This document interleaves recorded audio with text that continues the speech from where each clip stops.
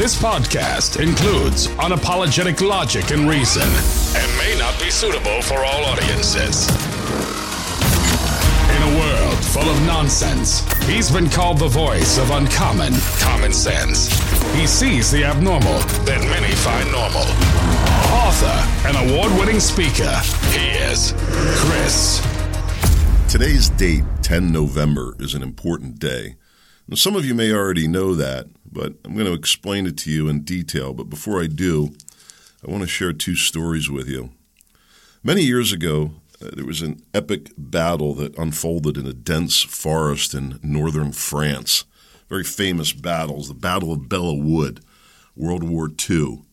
It was so intense and ferocious that nothing was left alive on the battlefield. Not a single tree stood fully intact by the time the fighting was over.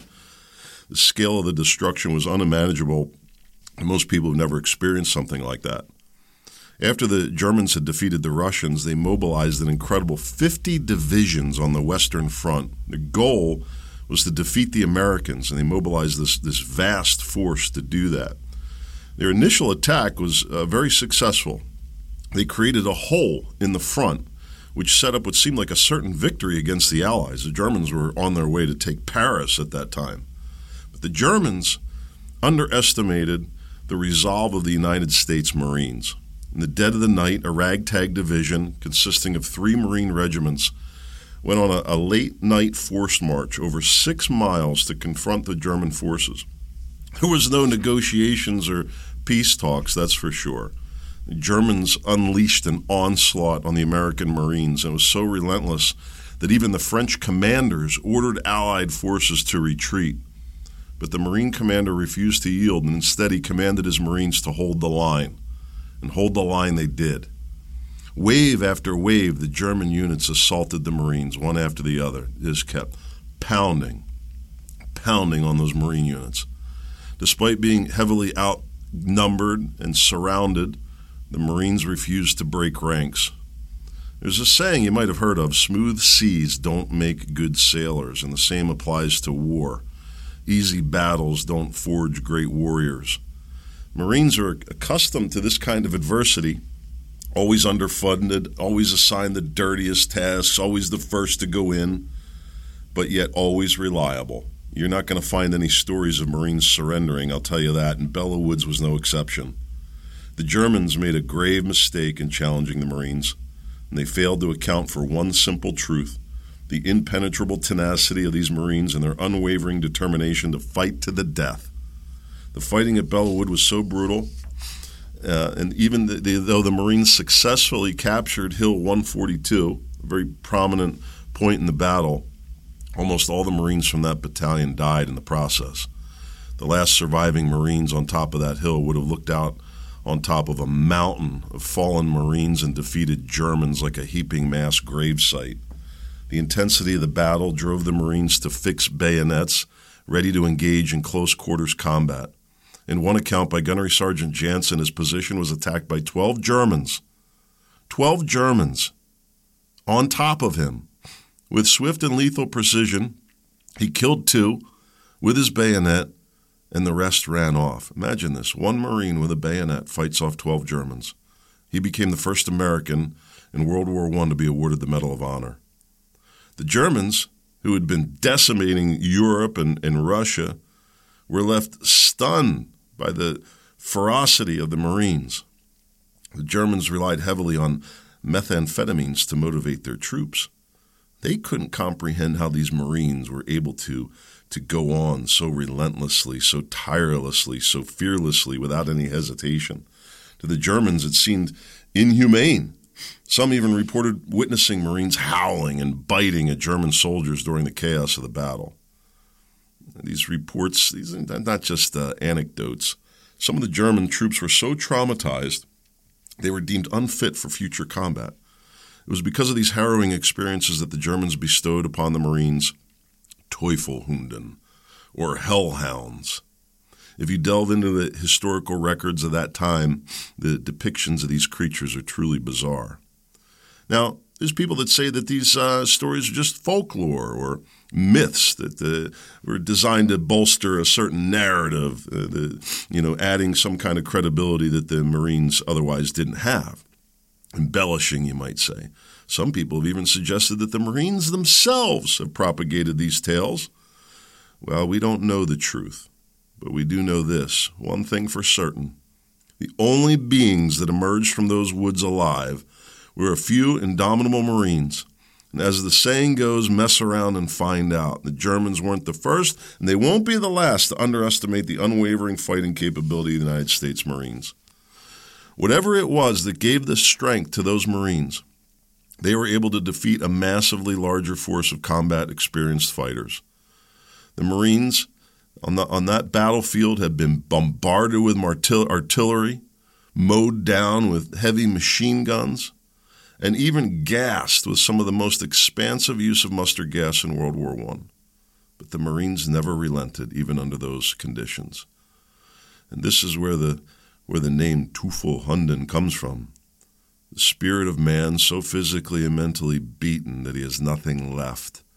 Every single comfort known on earth stripped to these men, forced to endure some of the most hideous conditions ever known to man. It was so bad that the French ran. The Germans were so tormented that they gave the Marines a new name. And had the Marines lost there, it probably would have led to the fall of Paris. That wasn't the Marines' concern. How does a human being not just survive in these conditions, but thrive in them? It requires a different state, an animalistic state that most people would never recognize as human. Somebody once said you try pulling a pig out of the mud, and after a while you realize they like it in the dirt. Marines are the same, happy with our faces in the dirt where we belong, happy when we're dirty and the only way out is to fight out. One of the Marines who was there was a young first sergeant with a name that every Marine knows, Dan Daly. He uttered the famous line while making what appeared to be a suicide mission to attack the Germans. He said, "Come on, you son of a bitches. You don't want to live forever, do you?" That line speaks to the mentality of the Marines. Better to be dead than acquiesce. Barely 30 years would pass from that battle, and destiny would once again beckon the Marines. But this time it was not to hold the line. It was to make a hole in what seemed to be an impenetrable wall. The Pacific Island campaigns unfolded as ruthless battles, where small outcrops of hardened rock emerged from a vast ocean, creating a misleading title of islands. Barren and remote, these seemingly insignificant pieces of land held a strategic importance that defied imagination.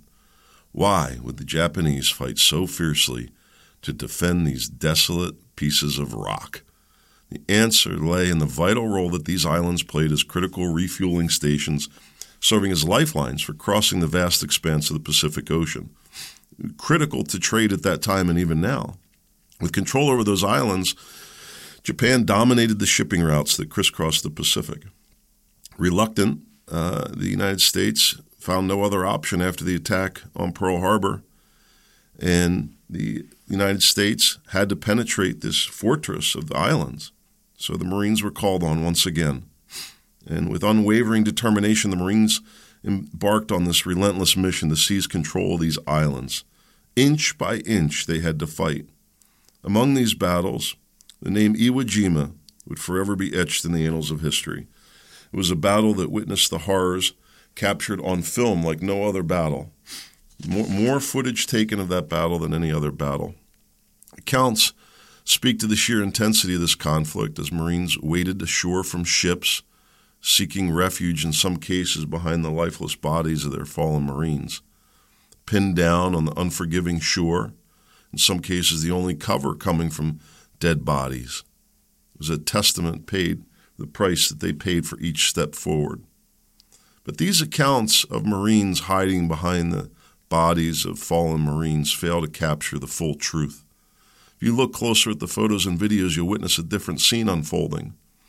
Amidst all this chaos, there's a few Marines that made it, standing on the beach next to piles of bodies. None of those bodies washed up on the shore and into those piles by themselves. No, It was their fellow Marines who carried them, a solemn duty and embodied in the unbreakable bond that we share. The Marines who faced the enemy at Iwo Jima confronted a force far greater in number, deeply entrenched within the unforgiving terrain of a rocky island that offered no respite.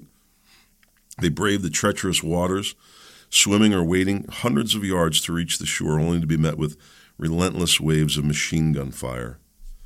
But with the Marine spirit, they fought their way forward, securing positions on the island. But their duty didn't end there. When the battle was over, they turned back, collecting the fallen with unwavering resolve. For the Marines, leaving our own behind is inconceivable. It's a creed that we live by. We don't leave our own. And so at Iwo Jima, not a single Marine was abandoned. Imagine those Marines returning home then, after this incredible conquest, and expecting to be hailed for your sacrifices and unwavering perseverance, but instead you find yourself confronted with a distortive narrative, one that accuses you of hiding behind the lifeless bodies of your fallen brothers. And yet, amidst the shadows of doubt, there is a memorial on Iwo Jima, a memorial there for the Marines, a testament to their valor and bravery. If you take a look, this is a small memorial off of a dirt road hidden behind a hardware store overgrown with weeds. In the face of this unimaginable adversity, the Marines of Iwo Jima are still a beacon of courage and resilience. Their story, one of triumph and sacrifice, transcends the limitations of words. It is a testament to the human spirit, forged in the crucible of war that defies comprehension. These battles, they fade over time, the memories dim. Believe the last living veteran of Iwo Jima has died. But the legacy of the Marines who fought and fell at Iwo Jima will forever endure, a reminder of the spirit that resides within the hearts of those who answer the call to be a United States Marine. Why do I tell you these stories? They're not just stories. They're the essence of our history. They define us as a nation, as a society, and as individuals. And when these stories are not properly told, or when they're distorted or forgotten, it attacks the very foundation of our society. It brings into question everything we hold dear, everything we believe in. It's our sacred honor, our sacred duty to preserve the truth of our long and proud history so that our way of life will be preserved in the same way. In commemoration of the Marine Corps' birthday on 10 November, let us reflect deeply on the profound significance of this occasion. It was not in the sterile confines of a boardroom or some Washington think tank or a war college that the Marine Corps was born. It was none of those places. It was a bar.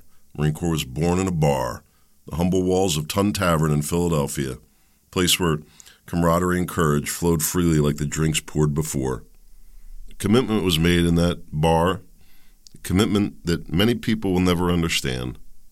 From those early Marines who fought valiantly at the Battle of Trenton against the British, there was a legacy that was forged, and it's endured through the ages. Born in a bar, orphans of a nation in need, reborn into something more than men, becoming half man, half dog, absolute beasts on the battlefield. These battles fought so that those we love would not have to fight, those who can't wouldn't have to. The Marine Corps, with its unwavering spirit, never asks for much, but there is one thing that every Marine prays for, and that is the preservation of this legacy. For every individual Marine will come and go in their due time. It is the hope that the Marine Corps will live on forever, carrying with it the honor, the sacrifice, and the unwavering loyalty of those who have answered the call to serve. Marines past and present embody the very essence of Semper Fidelis, always faithful. Let us honor this courage, dedication, and noble sacrifices. May this spirit continue to inspire generations to come. So on this special day, 10 November, as we celebrate the birth of the Marine Corps, let us remember the battles that have been fought and the sacrifices that have been made. And let us pay tribute to the unwavering commitment in the face of unimaginable adversity. And let us never forget that the legacy of the Marines is not just a story. It is a testament to the resilience and strength of the human spirit. Happy birthday, Marines. Sua sponte, non defice, Semper Fidelis.